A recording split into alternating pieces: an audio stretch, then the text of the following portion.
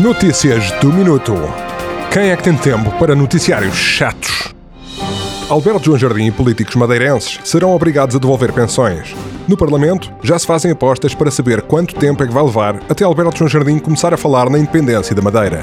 Eu tenho 5€ apostados em 48 horas. Bloco de Esquerda pede suspensão da introdução das portagens na via do Infante. Quando interrogado acerca do motivo deste pedido, Francisco Louçã terá respondido que não é viável que os militantes do Bloco de Esquerda paguem portagens cada vez que queiram ir para a beira da autoestrada destruir plantações transgénicas. A APB, Associação Portuguesa de Bancos, informa que os spreads do crédito à habitação vão continuar a subir. Enquanto isso, o crédito mal parado e o número de casas devolutas batem recordes monumentais.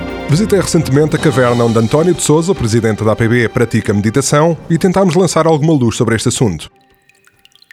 Diga-me, António, porquê que os bancos não fecham os seus balcões para poupar nas rendas mensais, aproveitam as casas devolutas que têm e abrem balcões residenciais?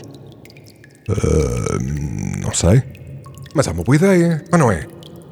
É uma excelente ideia. Obrigado, António.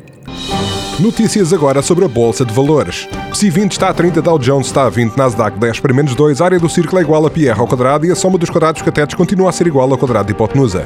Tempo agora para o tempo. Sol, calor, alguma chuva no interior, temperaturas máximas substancialmente superiores às temperaturas mínimas, umidade ao pé da praia, segura no interior. E estiveram com as Notícias do Minuto, porque se tivéssemos tempo a perder, a expressão nos dias que correm não faria sentido.